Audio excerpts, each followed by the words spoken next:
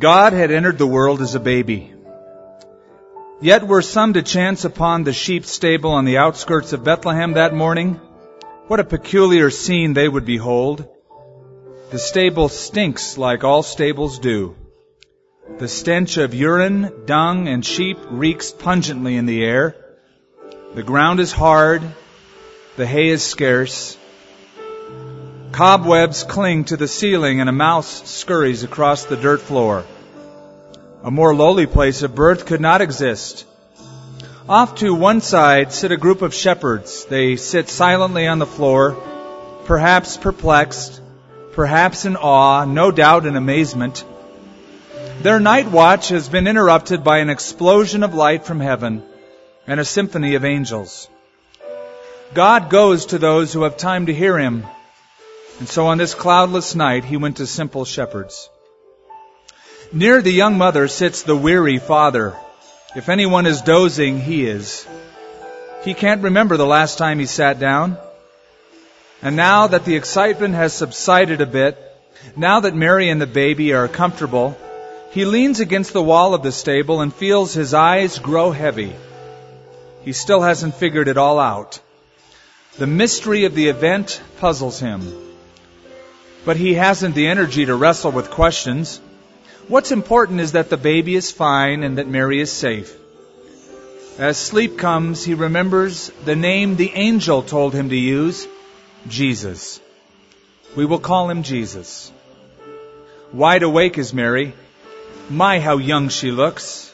Her head rests on the soft leather of Joseph's saddle.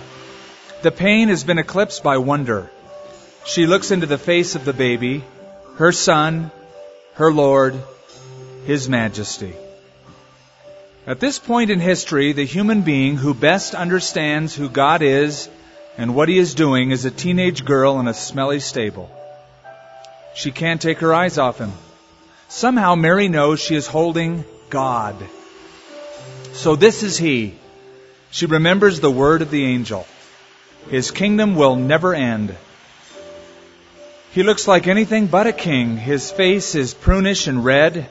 His cry, though strong and healthy, is still the helpless, piercing cry of a baby. And he is absolutely dependent upon Mary for his well-being. Majesty in the midst of the mundane. Holiness in the filth of sheep manure and sweat. Divinity entering the world on the floor of a stable, through the womb of a teenager, in the presence of a carpenter. She touches the face of the infant God. How long was your journey? This baby had overlooked the universe. These rags keeping him warm were the robes of eternity.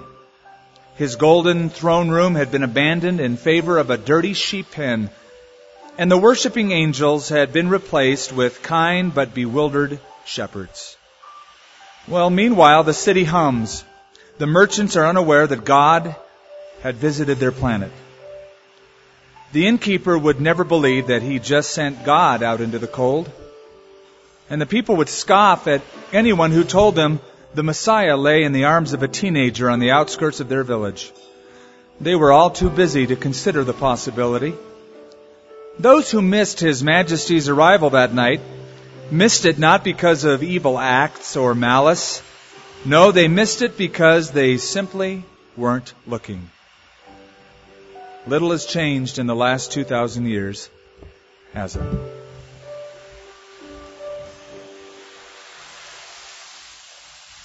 Now after Jesus was born in Bethlehem of Judea in the days of Herod the king, behold, wise men from the east came to Jerusalem, saying, Where is he who has been born King of the Jews? For we have seen his star in the east, and we have come to worship him. When Herod the king heard this, he was troubled, and all Jerusalem with him. And when he had gathered all the chief priests and the scribes of the people together, he inquired of them where the Christ was to be born. And so they said to him, In Bethlehem of Judea, for thus it is written by the prophet, But you, Bethlehem, in the land of Judah, are not the least among the rulers of Judah, for out of you shall come a ruler who will shepherd my people Israel. Then Herod, when he had secretly called the wise men, determined from them what time the star appeared. And he sent them to Bethlehem and said, "Go and search carefully for the young child, and when you have found him, bring back word to me that I may come and worship him also." When they heard the king, they departed, and behold, the star which they had seen in the east went before them till it came and stood over where the young child was. When they saw the star, they rejoiced with exceedingly great joy. When they had come into the house, they saw the young child with Mary his mother, and fell down and worshipped him.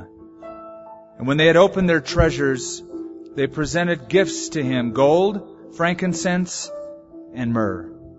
Then, being divinely warned in a dream that they should not return to Herod, they departed for their own country another way. Well, a teacher read to her daycare students the story of Christmas and wanted to make sure that the kids understood the story. So she quizzed them, and she said, what do we call the three wise men? And a 5-year-old boy quickly raised his hand and said, "We call them the three maggots." Well, the teacher didn't bat an eye, just kind of went with it and said, "Well, what were the gifts that the three magi gave to the Christ child?" And the same kid stood up and he said, "Gold, Frankensteins, and Smurfs." Well, he messed it up a little bit. A lot of people do. There was a girl who came home from her Sunday school class waving the paper in her hand, a drawing that she made of Christmas, and she said, "Mommy, teacher said I made the most unusual drawing of anybody in the class." And Mom looked at it and said, "Well, I would have to agree with your teacher. It is most unusual. Why did you draw everybody in an airplane flying?" The girl said, "Well, Mom, that's the flight into Egypt." The mom said, "Okay, who's this mean-looking man in the very front of the airplane?" And the girl, bewildered, said, "Well, Mom, that's Pontius, the pilot." Now, at this point, Mom said, "Oh, well, I do see Jesus, Mary, and Joseph sitting together. That's nice. But who's that big, fat guy next to Mary?" And the little girl said, "Well, that's Round John Virgin." A lot of people mess the story up. A lot of adults mess the story up. The Barna Group polled Americans, 88% of whom claim to be Christians. Of that group, only 37% said that the birth of Christ was the most important celebration of the Christmas season. Others gave a variety of things, that the meaning of it is spending time with family and showing that you love one another. But only 37% said that the real meaning of Christmas, the most significant event, is Jesus, His birth. If you ask most people about Christmas, they'll tell you one thing, but it seems like it does boil down to gifts. We give and we receive gifts every year. Kids love to receive them. When you get older, you love to give them. And you love to exchange them for a bigger size, perhaps. We all love to shake them and see what's inside of the present. But gift giving, as you know, can be not only complicated, but expensive. I found something I wanted to share with you. You've all heard of the 12 Days of Christmas, the song, The 12 Days of Christmas, and the story of it. Somebody decided to figure out what it would cost to do it again. If you were to pay for the 12 Days of Christmas, it would cost $15,000. Now, it's itemized. Some items are readily affordable. The partridge that's in the pear tree would be $34.99. 2 turtle doves, $50. And according to the Philadelphia State Zoo, 6 geese a laying would run you about $150. Now the price starts to go up. If you add 11 pipers piping, that will be $1,000. 12 drummers drumming will be $1,000. The big expense, of course, would be the 12 lords a-leaping. And it's estimated if you could find them, it'll run in the neighborhood of about $3,000. Now, we all know where this is going tonight. The issue isn't the gifts, plural, that we give or receive. The issue is the gift, singular, that God gave. For God so loved the world, John 3:16, that He gave His only begotten Son. Paul the Apostle said, "Thanks be to God for His indescribable gift." It was the gift of His Son to the earth. The prophet Isaiah, hundreds of years before Jesus came to the earth, talked about this gift. Here was the prediction. For unto us a child is born, unto us a son is given, and the government will be upon His shoulders.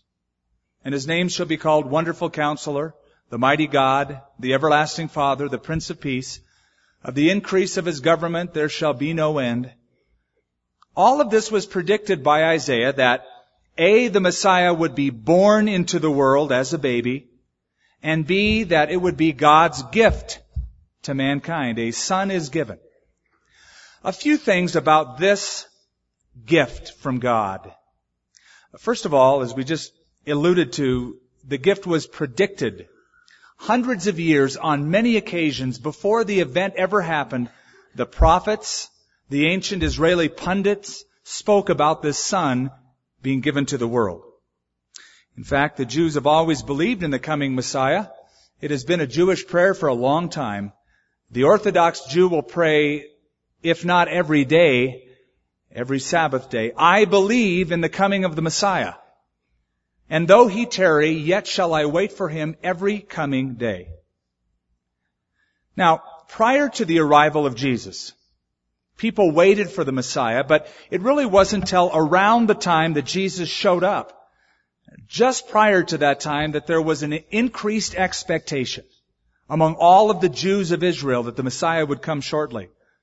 Historians like Flavius Josephus and others speak about this. Rabbi Abba Hillel Silver, who wrote a book called History of Messianic Speculation in Israel, said these words: "Prior to the first century, Messianic interest was not excessive. The first century, however, especially the generation before the destruction of the Second Temple," that's the time, the era of Jesus, "witnessed a remarkable outburst of Messianic emotionalism. The Messiah was expected to come around the second quarter of the first century CE. Guess what? He did. And again, He was spoken about on so many occasions by so many different people of who He was, what He would do, where He would be born, how He would suffer. One of the most famous predictions is His birth. It's about Bethlehem. The prophet Micah said, by the inspiration of the Holy Spirit, "But you, Bethlehem, though you be small among the thousands of Judah, yet out of you shall come forth to me the one who will be ruler in Israel, whose going forth has been of old, even from everlasting." So, it was predicted that this Savior Messiah would be born in Bethlehem. What's really cool is how He got to Bethlehem. Because, by all means, He should have been born in Nazareth, way up north in Galilee. That's where Mary lived. That's where Joseph lived. It was their home. It was the place of Joseph's occupation. But the prophecy said He'd have to be born in Bethlehem. It's interesting how it worked.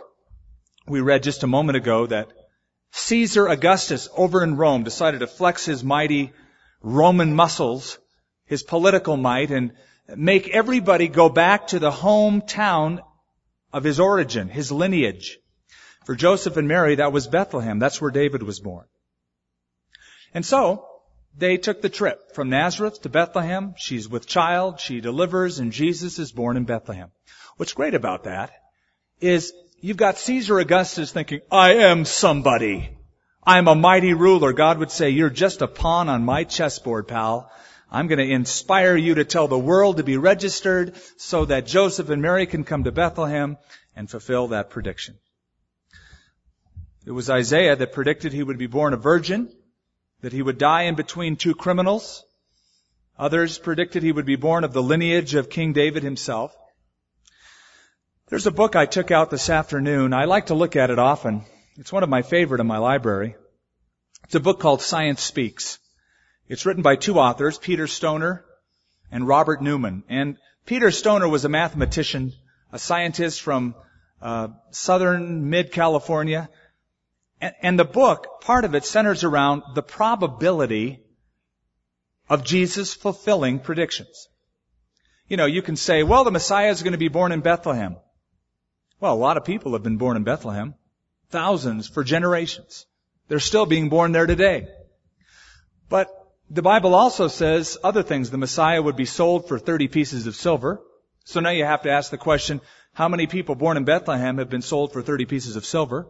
Narrows it down quite a bit.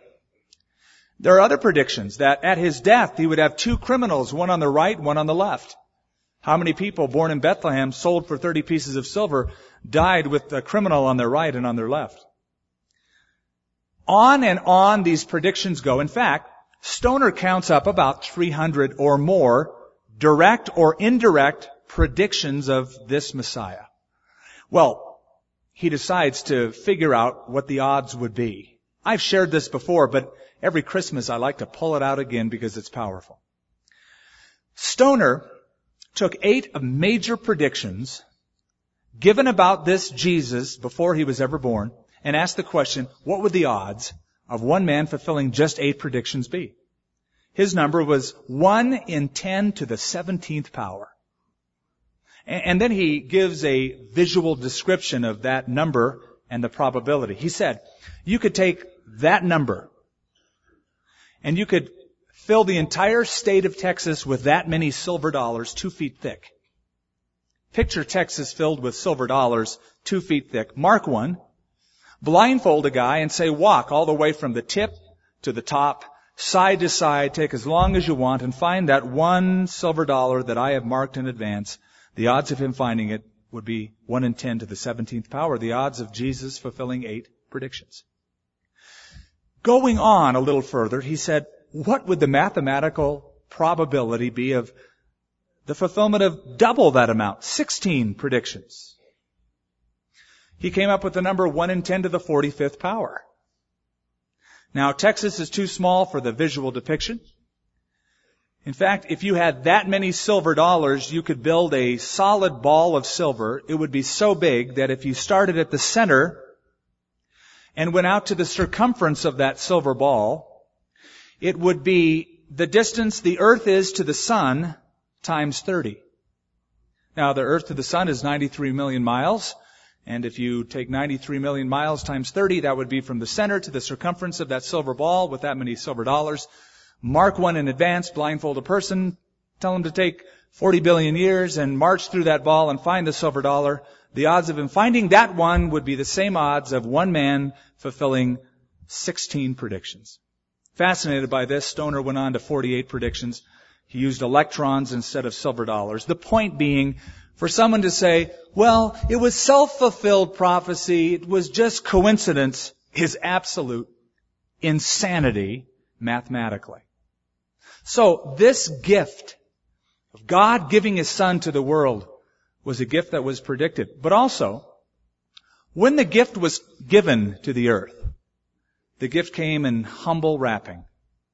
Well, what could be more humble than a stable? Born of a peasant teenager and a carpenter stepfather in the backwaters of the Middle East, Bethlehem of all places. Some people spend as much time on wrapping Christmas presents as buying them. In fact, I've even noticed certain stores around town that are gift wrapping stores, and I've seen the prices of some of the gift wrap. And in some cases, the gift wrap would cost more than the gift. A hint to you gals who give gifts to guys, the wrapping is very irrelevant. You ever watched a guy open a gift? You ever see a guy open it? Oh, what a beautiful bow. I'm going to save it. Oh, and the paper. My goodness. No, it's cool. Well, when God sent His gift, His Son came in a humble package. He wasn't born in Rome, but Bethlehem. They didn't lay Him on satin sheets like you would think a king would lie, but a feeding trough of animals. There weren't doctors and nurses in a fancy hospital monitoring the birth. There were animals around Him and some shepherds who came in later. Face it, we've cleaned up the Christmas story pretty well, haven't we? We've taken the stable and sanitized it. Jesus was born in a very earthy environment. Very humble environment. The animals didn't have halos, like the manger scenes depict them. There was no angel suspended on a string behind, nor was there a scent of pine needles. It was very, very earthy. Third, the gift, when it was given, was undeserved. It was an undeserved gift. God gave His Son not because we deserve it.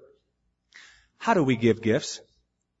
I bet that you do not have a gift under your tree, and you just can't wait to give it to that irate neighbor who always says bad things to you. I bet not a one of us here has a card for the person in town who's trying to sue us or put us out of business.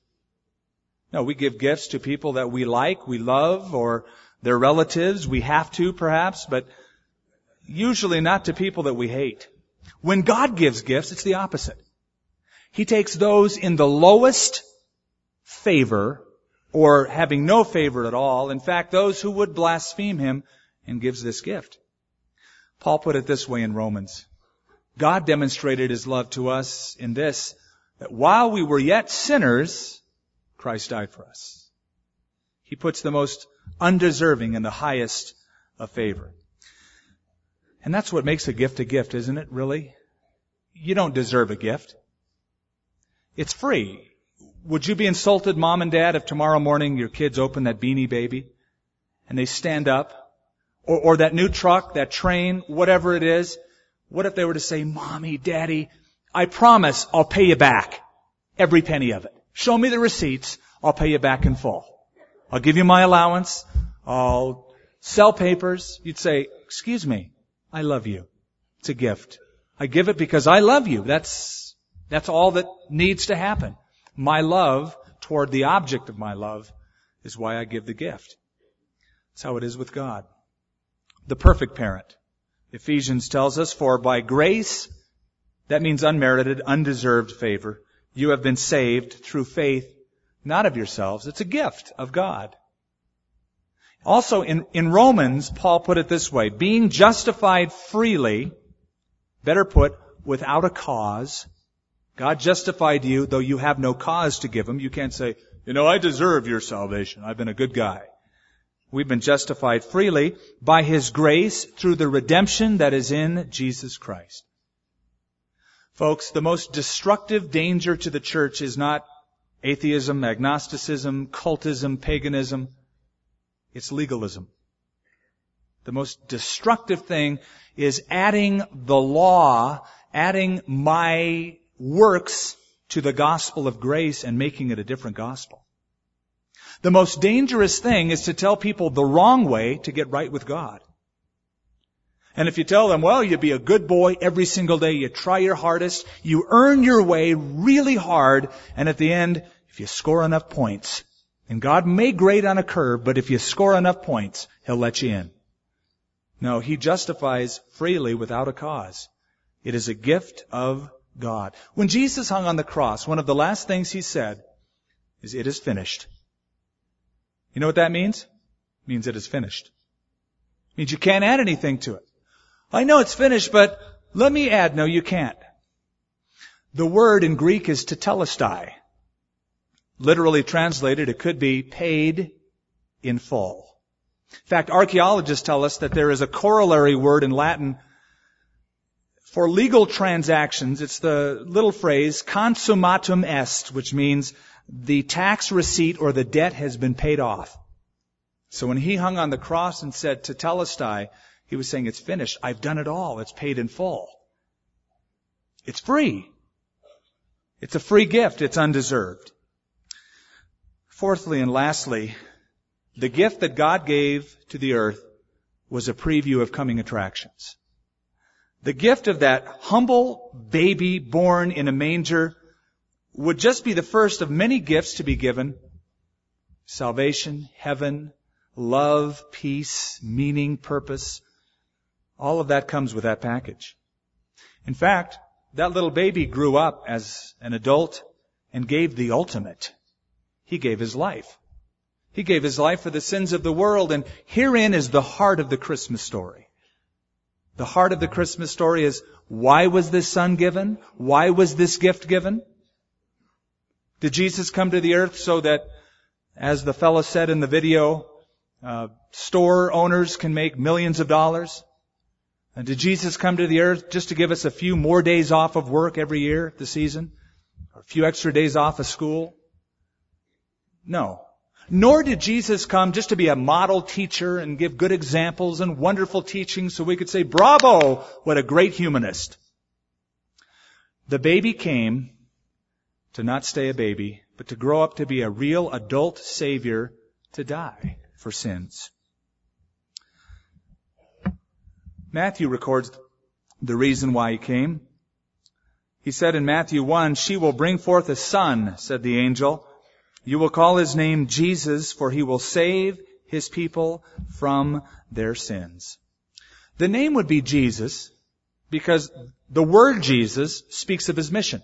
Jesus, Yeshua, common Jewish name, but it means God saves. God is salvation.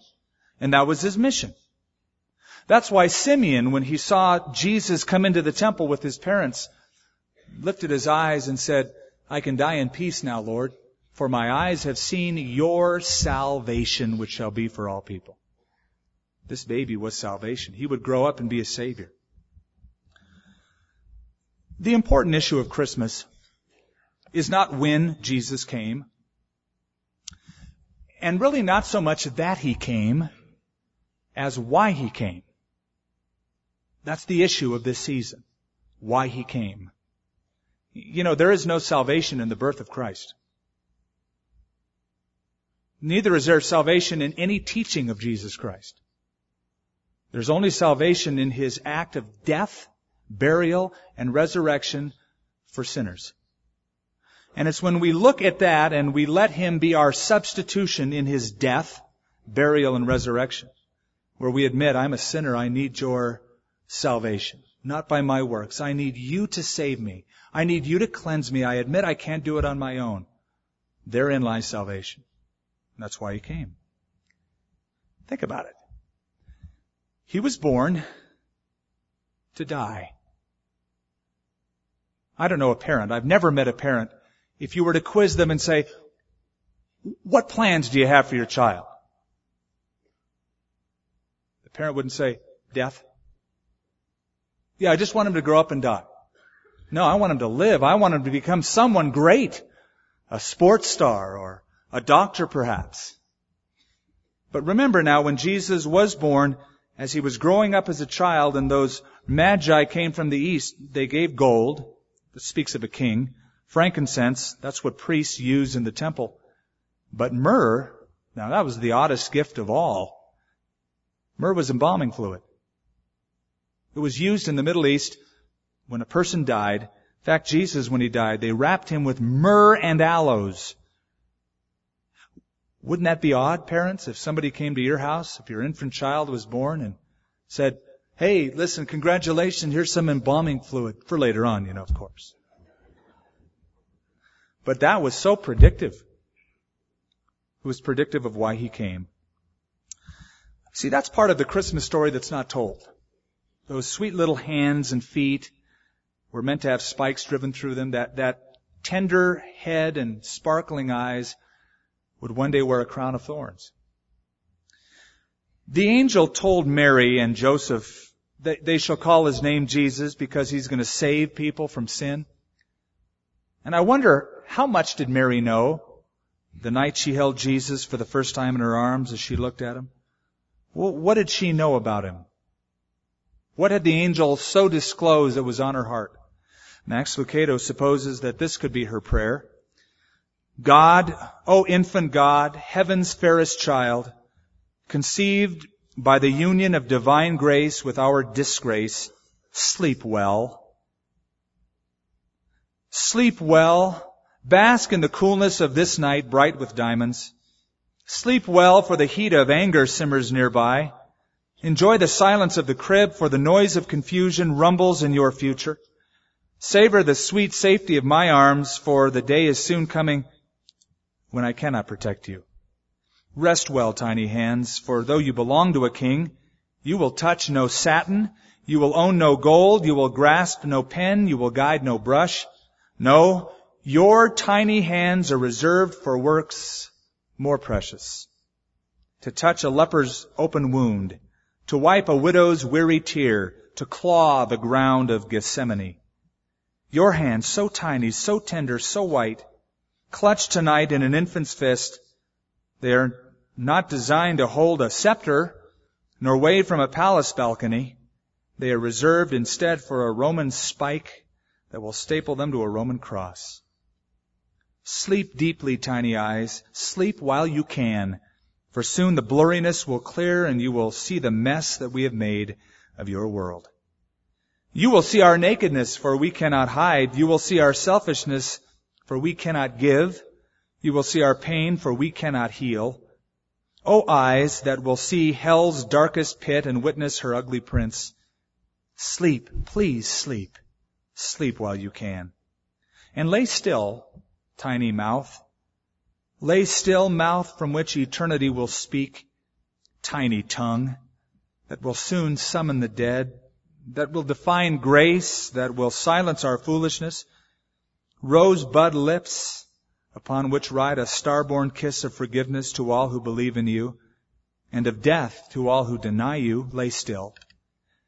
And tiny feet cupped in the palm of my hand, rest. For many difficult steps lie ahead of you. Do you taste the dust of the trails you will travel? Do you feel the cold seawater upon which you will walk? Do you wrench at the envision of the nail you will bear? Do you fear the steep descent down the spiral staircase into Satan's domain? Rest, tiny feet. Rest today so that tomorrow you might walk with power. Rest, for millions will follow in your steps. And little heart, holy heart, pumping the blood of life through the universe, how many times will we break you? You will be torn by the thorns of our accusations. You will be ravaged by the cancer of our sin. You will be crushed under the weight of your own sorrow. And you will be pierced by the spear of our rejection. Yet in that piercing, in the ultimate ripping of muscle and membrane, in that final rush of blood and water, you will find rest. Your hands will be freed, your eyes will see justice, your lips will smile, and your feet will carry you home. And there you will rest again, this time in the embrace of your Father. Now, I didn't read that to you to ruin your Christmas spirit, but just the opposite. But to make it count, to make this season count.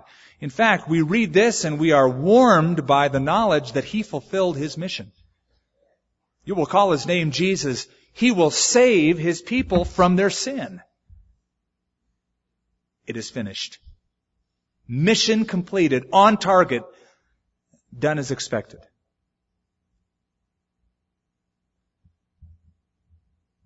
Unto us a child is born, unto us a son is given. Why? So He could save.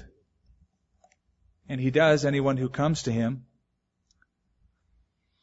There was a story that I read of the shepherds who were keeping their flocks by night. Now we all know what happened. The angels came and said, go check it out. There's a Savior. You can't miss Him. He's in a cave. He's lying in cloths in a feeding trough. Look at it. Spread the news. And they did. One story that I read supposes that one of the shepherds decided to stay, didn't check it out. 40 years go by and he's talking to his grandson and he tells the story of the night the angels appeared and the sound he heard, the voice of the angels, the bright light, and about this child Jesus. And the little grandson said, Grandpa, is all that true about this little baby named Jesus? Did that really happen? And the grandpa was silent, but then went on about more stories. Well, I heard it said he grew up and he walked on water and he raised the dead and he cured people and he said the most amazing things. And some even say after he died on a cross, he lived again, he rose. Well, Grandpa, is that really true? And finally, Grandpa had to hang his head and say, I don't really know. I never went to see. I never went that night to check it out for myself. How many people there are like that? They hear message after message, Christmas after Christmas, see the nativity set, hear the songs. See God change people's lives around them, wives, husbands, children, parents. But they never check it out themselves. Now that's the tragedy of Christmas. Well, I don't know if I believe that God will do that in my life. Have you checked it out? Don't knock it till you've checked it out. And let that baby grow up to be a Savior. He can save anyone from sin. You say, yeah, but wait a minute. What's all this about peace on earth that we sing at Christmas? Isn't that what the angel said? Glory to God in the highest, peace on earth, goodwill toward men. What, was the angel mocking? Was he looking at the condition of the earth throughout history and mocking? Because there is no peace. And if you look at it from that perspective, you'd be right. Did you know that only 8% of world history has recorded peace? Did you know that in 3,100 years of recorded history, 8,000 peace treaties have been broken? Peace on earth? Excuse me, hello? What did the angel mean? It's easy. A modern translation gives it better. Glory to God in the highest and peace on earth to men in whom God is well pleased. Or to men and women in whom His favor rests. Big difference in meaning. You won't find peace wrapped in a present under your tree. You'll find it in a heart that's humble to admit, I need you this season, Lord. I give my life to you. I need a Savior to save me from sin. I need more than an icon painted on a window that says Feliz Navidad. I need the real Savior who will save me from my sins. Do it now. And in doing that, you could give the best gift to your Creator, your heart, your life, your obedience, your allegiance. That's all He wants. All He wants is all of you. Father, we pray that we, like the shepherds, would go and see for ourselves if this Jesus is really real, investigate it enough, and find out if the experience is true, that you will forgive us of sin, you will take away guilt, you'll give us purpose and joy and peace in our hearts. And right now, we're just thinking about our lives, Lord, and so much of our activity in the last few weeks has been on our feet, not much on our knees. And now we think, Father, in this season, why you came. And tomorrow is the day we celebrate that marks your birth, the birth of the Son of God into the world, God incarnate. And we think that the best way to live is to follow you, to admit we need you, to quit trying to do it ourselves, and to surrender our life to you, repent of our sins as you said, and to ask Jesus, yes, to invite Jesus to be our personal Savior and follow Him as our Lord daily. In this moment of thought, reverence, if you've come tonight and you haven't given Jesus your life, you haven't turned to Him completely, you haven't made Him your Savior, I'm not asking if you've gone to church or you believe God exists. It's not real, it's not personal. You've never asked Jesus to be your master. I'm going to ask you to do it tonight, right now. Give God your heart, your life. Best thing you could do to celebrate Christmas is to know Jesus Christ. If you would like to do that right now, if you're not certain that if you were to die tonight, you'd be in heaven, if you couldn't say, I know for certain that I'm saved, but you want to know for certain, I just want you to raise your hand. And I'll look and I'll acknowledge your hand, and I'll pray for you as we close this service. Just raise it up so I can see it. Keep it up. God bless you up front. Anybody else? Raise it up high. In the back. I see your hands. A few of you. Anybody else? Over here to my right. In the balcony. Father, I pray for all of these around this room right now. On this Christmas Eve, we've gathered together to think about you and to celebrate you. But it's a lot more than singing songs and having a good feeling. It's having a good life, a life of forgiveness, a clean soul. Father, I pray for all these right now who have raised their hand. And that indicates a heart that is crying out to you, asking for your love, meaning, purpose, and forgiveness. Lord, as they ask you to be their Savior, come in to their hearts. Change them, Lord. Make it so real that tomorrow when they wake up, they'll have the biggest smile they've ever seen on their own face. Joy and peace would reside as forgiveness of sins is enjoyed. In Jesus' name. Now, if you raised your hand wherever you are right now, I want to lead you in a word of prayer. Let's all bow our heads for just a moment again. And if you raise your hand right now, either out loud or in your heart, just say, God, I am a sinner. I admit it. Save me. Forgive me. Thank you for dying on the cross for me, Jesus. And right now, tonight, December 24th, 1997, I give you my life. Take it. I'm going to live for you and obey you. Transform me. Change me completely. In Jesus' name, amen.